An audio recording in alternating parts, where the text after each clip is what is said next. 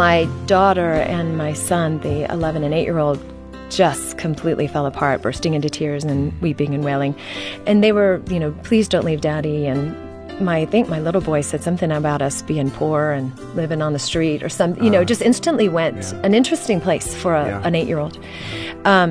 So I just kind of gathered them all in my arms, and he went up to pack and get some more clothes to leave. So in essence, he left you with the rubble of their emotions. Mm-hmm. That's Susan Birdsey, a single mom of 5 kids, describing the day her marriage ended unexpectedly, and she was facing an unwanted divorce. We're returning to Susan's story today on Focus on the Family, and your host is Focus President and author Jim Daly. I'm John Fuller. John, last time we shared a powerful conversation that we recorded with Susan, and I was personally touched by her vulnerability and candor about the hardships she and her children have faced as the result of her husband's infidelity. Thankfully, Susan had a church family that supported her, and I would urge you to find opportunities to serve such families through your church as well. And that's why we're addressing this difficult but important topic again today, so that we can all be more aware and sensitive to the struggles that families of divorce are facing. And we mentioned last time that Susan has captured her story in a book called When Happily Ever After Shatters, Seeing God in the Midst of Divorce and Single Parenthood. And now, Jim, here's how you began part 2 of the conversation with Susan Birdsey on today's Focus on the Family. Susan, let me just say it's great to have you back here. Thank you so much. It's very good to be back. I just love your spirit. You have a bright smile. I can only imagine the days that you had tears in your pillow and how lonely that must have felt when your husband said to you, "I'm leaving." We talked last time about how that came out of the blue. He simply went to pick up the dry cleaning and was gone a long time and came back and hit you with that. Your kids were playing in the background. You had to gather your senses. You had to find out what was going on, and over the course of a few days, it unfolded as he defended and then eventually was forthright with what was happening, an affair with another woman. And then you had to deal with the kids, and he told your kids, as we just heard in that clip, the way in which he did it. He told your kids what was happening. You said something that really, it really gripped my heart when you said he didn't touch them, he didn't, it brings tears to my eyes. That a dad in that moment wouldn't know the damage he was doing to put his arm around his little daughter and hug her and say, "I love you, but we're just not able to stay together." That had to have such an impact on your kids. Huge, definitely huge impact. Okay, we got to reset a little bit with your ex-husband, the emotions that you were feeling. We talked last time about bitterness and how that root of bitterness, it really is the differentiator. You can call yourself a Christian, but if you go through trials and tribulations and you come out with great bitterness, you've got to question your walk with the Lord, because that's not the heart of a believer, even when bad things happen to you. Talk to us about how you dealt with that. There are many men and women that have been wounded in their marriages. Talk to us about how you dealt with that specifically. Sure. It is a huge issue because it will infiltrate all areas of your life. You're parenting to your children. It's impossible to hide bitterness. It just seeps into everything if you allow it to. I think there are some steps. I definitely knew God was the source of my strength. And did it ever feel false to you? Like it wasn't real, but you were saying it anyway? Absolutely. There definitely are times when you're just walking by faith, and there were times where I had to be like, it's not about what I'm feeling. It's about what I know. It's about what I know. I know who God is. I know his character. I know I can trust him. I'm totally not feeling it right now. And so many times, because there are just these mountains and valleys of this, days where you feel like, I know in coping with it for myself, there would be days when I felt so sorrowful. And I just wanted to fix it, and I would do anything to fix it. And then there were days I was so angry. I just wanted, just pound something and run away. And the range of emotions is profound, what you're dealing with. But God is just this steady. I used to say, I felt like I was in this rocky, tumultuous water all the time, but that there was a steady stream of peace underneath me, like my feet were in it. You could foundationally, feel I that. was in it, but the rest of me was like, blah, just a complete mess. But I knew that God was going to get me through it. It's just hard to get through it, and I think He did bring me through it. It was hard. It wasn't a month. It wasn't a day. It wasn't a week. It wasn't even a year. I mean, it's been a process. And I think you'll have good days and you'll have bad days, and you need to recognize that, it's a process, and God is faithful to stay with you when you're faithful and when you're faithless. Absolutely knew that to my core. And I think He brought me through, I knew I had to deal with anger. I think I would say a big thing with the anger issue is to recognize it as a valid emotion. You have some serious righteous indignation in there. You also have some, I'm going to hunt you down, and I probably shouldn't say what. But it's honest to have those feelings and those thoughts. Yeah, you just want to do very bad things. And my chapter about anger is slashing tires and other thoughts to take captive, because you kind of go that route. I'm just going to go slash all those tires and, whatever. But I knew I had to take control of those emotions, because I knew what that would do to my family. If I was angry, my children would be angry. I did not want to raise angry, bitter children. And I think for me, that was a very strong motivation. And you have to model it so they can see it. I have to The kids in model that situation, they're not going to listen to your words, because words will be all over the place. They're going to watch your actions, and they're going to determine your honesty through your actions and through what they see in you. Yes. And it's a constant battle. It's a conscious battle, too, to do that anger, bitterness thing. And I would say the one thing is not to allow yourself to make sure that your friends are people who don't want to jump into that pit of anger with you, because your friends feel it so deeply when they're walking you through this. And sometimes I think they almost take on more of that anger because they want to go out there and set it straight for you. And I knew I had to make sure the friends I surrounded myself, that I sought counsel from, were people that were going to hold me to a higher standard and say, I know you're feeling that. Let's not go there. You wrote about giving your husband an ultimatum. You tried for a few days and maybe weeks to think it through and to do and to prove to him that we have a chance. Let's try. But then you realized that you didn't think there was hope, and you gave your husband the ultimatum, me or her. That takes a lot of courage, and a lot of women will shrink back from that because they don't want to hear the answer that they may hear. How did you find the wisdom to make that statement to your husband, to give him that ultimatum? If you could describe that for us, and in looking back on it, do you think that was healthy? I sought counsel, my pastor, a marriage counselor, friends that I really trusted, people that had gone through difficult circumstances who I knew were prayer warriors, who were, just truly godly counsel, what to do. Because I think even in the Christian community, you get people that are like, kick him to the curb. As soon as you find out, he doesn't deserve you. And I was like, no, that's not what I feel called to. I made a covenant with this man. And until God tells me, no, I'm going to stay. And so I really prayed about it. What was happening, it had been weeks. I was trying to convince him to stay. I noticed that his behavior was not changing for the better. And he was pulling away from our children. He was increasingly distant. Which was his protection method, because he didn't want to face reality and really fess up to everything that had gone on. Wouldn't set any boundaries on the relationship with the mistress. And it just seemed like it was time. And I would say what helped me, I had a friend that said, at no point is it hopeless. And I knew that my saying choose to him was not my saying leave. I wasn't asking him to leave. I wasn't asking him for a divorce.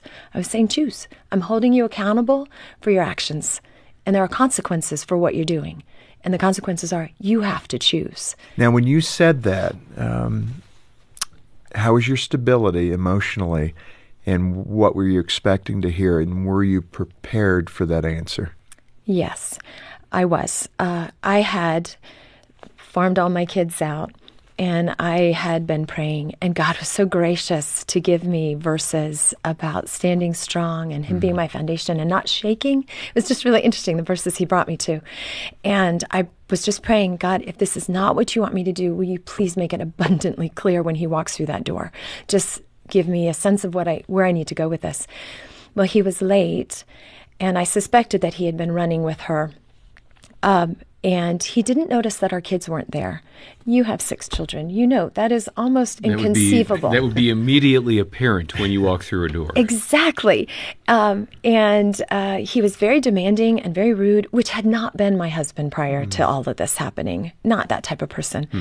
And he was like, well, I'm going to go take a shower and kind of have dinner on the table when I come back. Gee. I was like, wow, okay, well, I guess God just showed me. That's confirmation. He came down and he ate dinner and I sat across from him. And when he finished, I said, I need to talk to you. And I had prepared a settlement agreement. It's a property settlement agreement, I think is what it's called. The marriage counselor had said, if you're going to give your husband an ultimatum, you have to have something that he signs that says he's going to take care of you.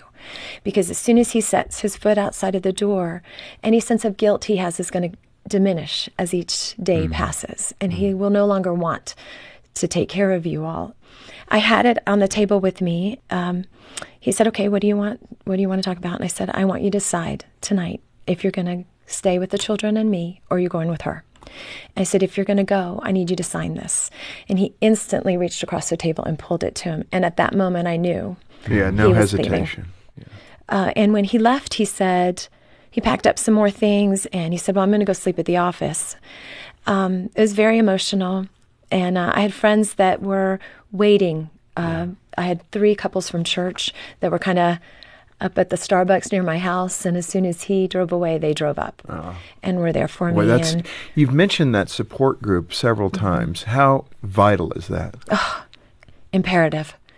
Godly support. People who are going to encourage you in your faith, who are not going to encourage you to be angry or bitter or malicious. It's very easy to go down that road. Yeah, absolutely.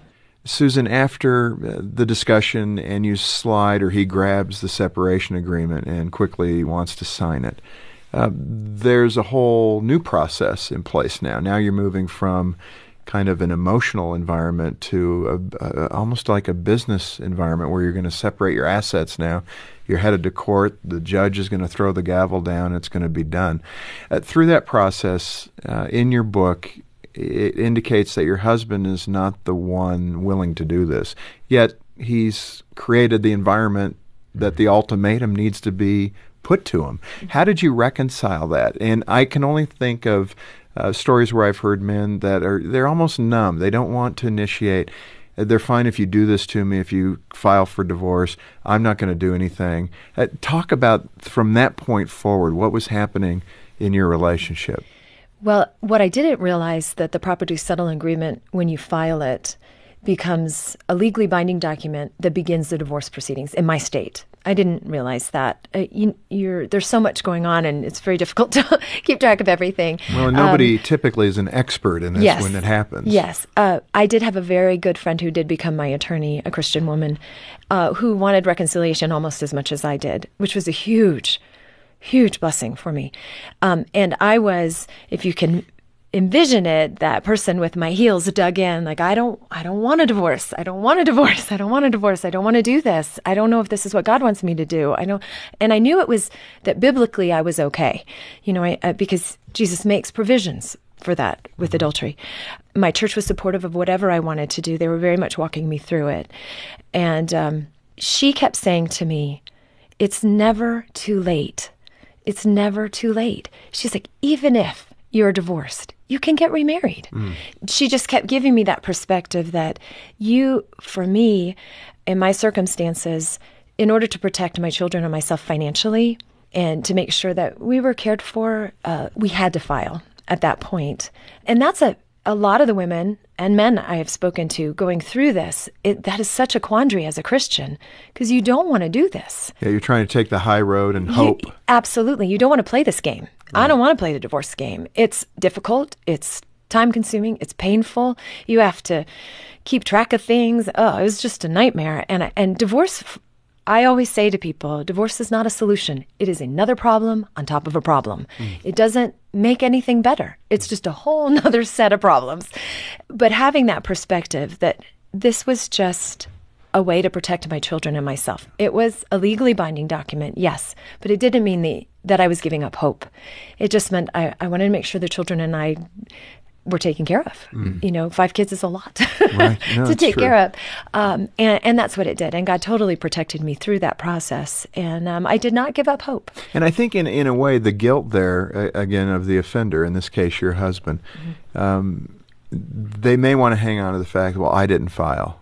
I wasn't the one that asked for Yes. this. But in essence, they were. Yes. Emotionally and in every other way. But it gives them a small out for their conscience, perhaps. Yes.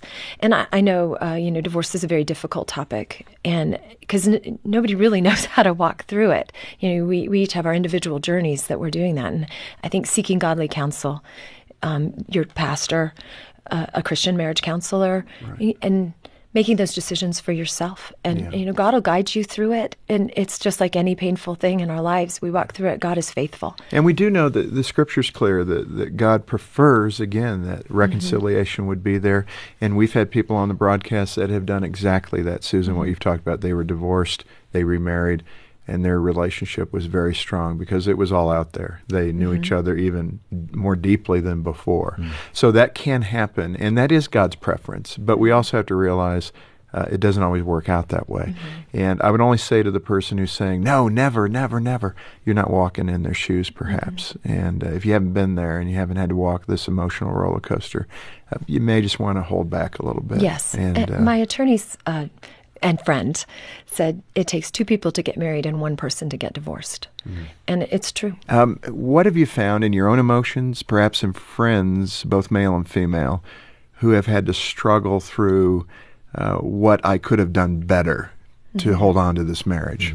I think as women, we tend to look at ourselves not necessarily as a wife, but as a woman. What could I have done better? What's wrong with me as a woman? Whereas a man, it's very much about his role. What could I have done better? How could I have performed better? I hesitate to say that it's performance for a man and personality for a woman, but maybe It has that nuance to it. more personal for a woman, more performance for a man. Maybe that's a better way to say it.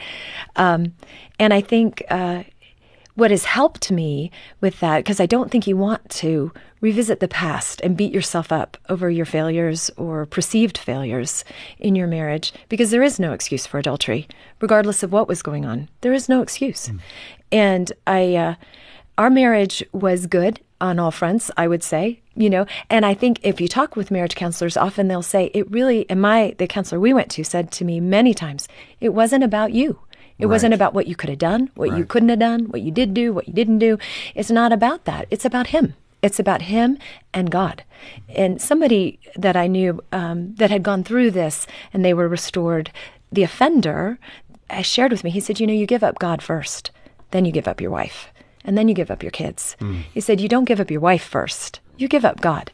And the vacuum that you have in your heart that you're trying to fill with that physical relationship or the emotional relationship or whatever this inappropriate relationship is to replace God.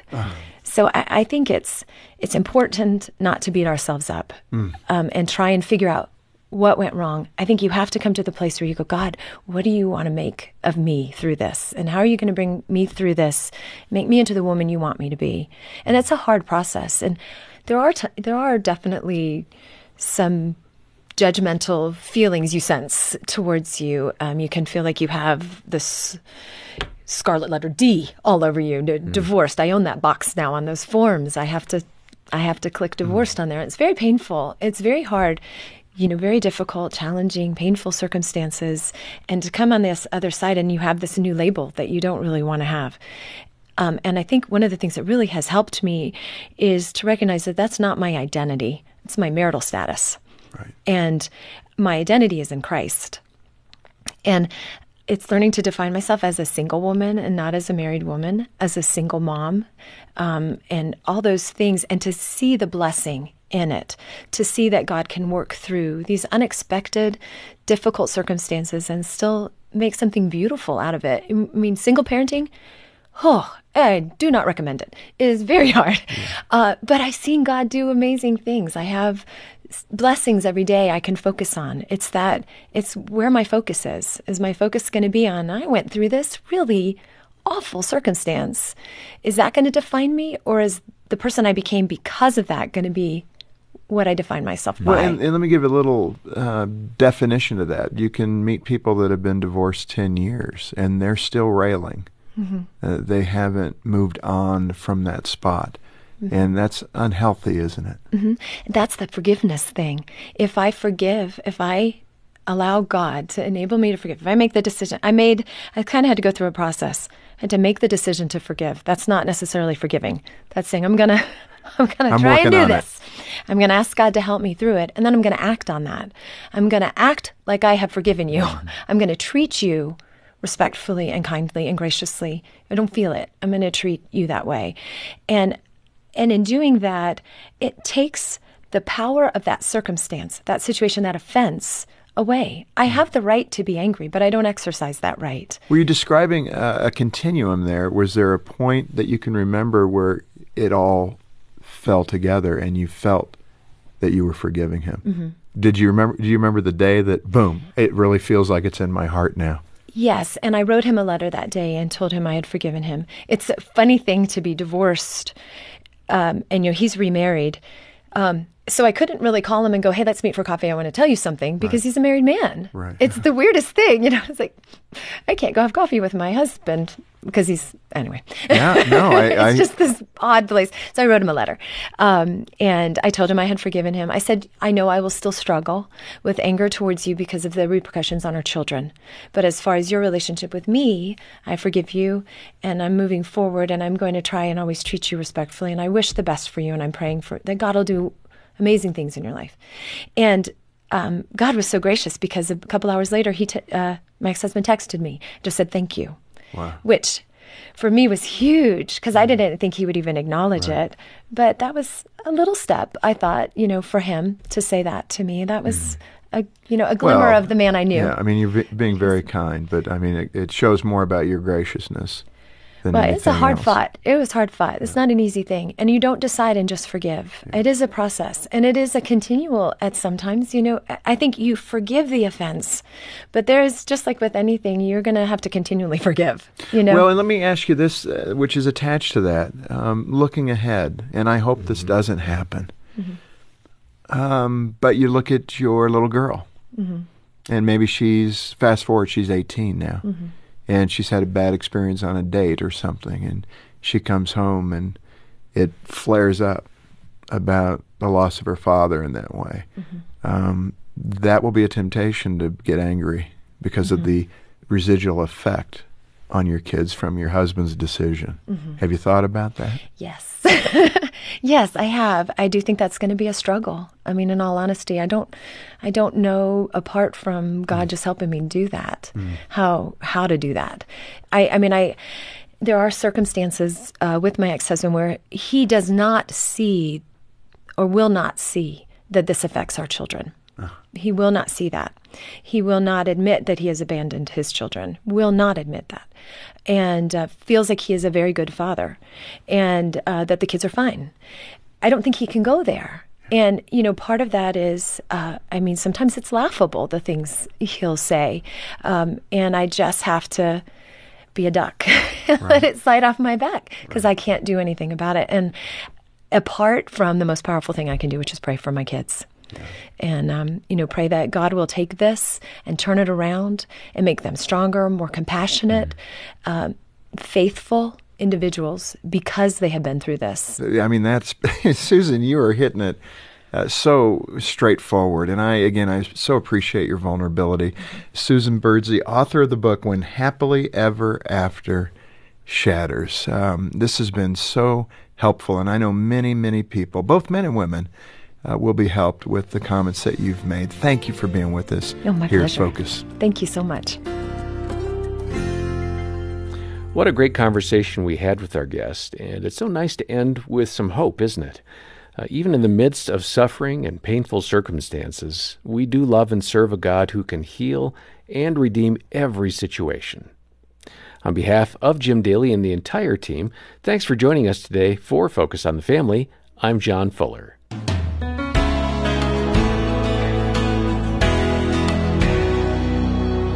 Susan's story has reminded you about someone you know who's grieving over the loss of a marriage. And if that's the case, we'd recommend you share this conversation with them as a bit of encouragement.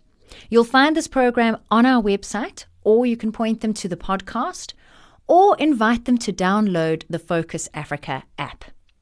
You may also want to direct them to our counseling team here at Focus. Our counselors are available to talk and to pray and refer to resources that can help begin that healing process. And I'd like to mention a book that we have called When Happily Ever After Shatters, Seeing God in the Midst of Divorce and Single Parenting. This and other resources are available when you call us on 031 716 3300, or online. You can find them at safamily.co.za. Thank you for listening in today. For Focus on the Family Africa, I'm Alison Schnell, inviting you back next time when we'll once again help you and your family thrive in Christ.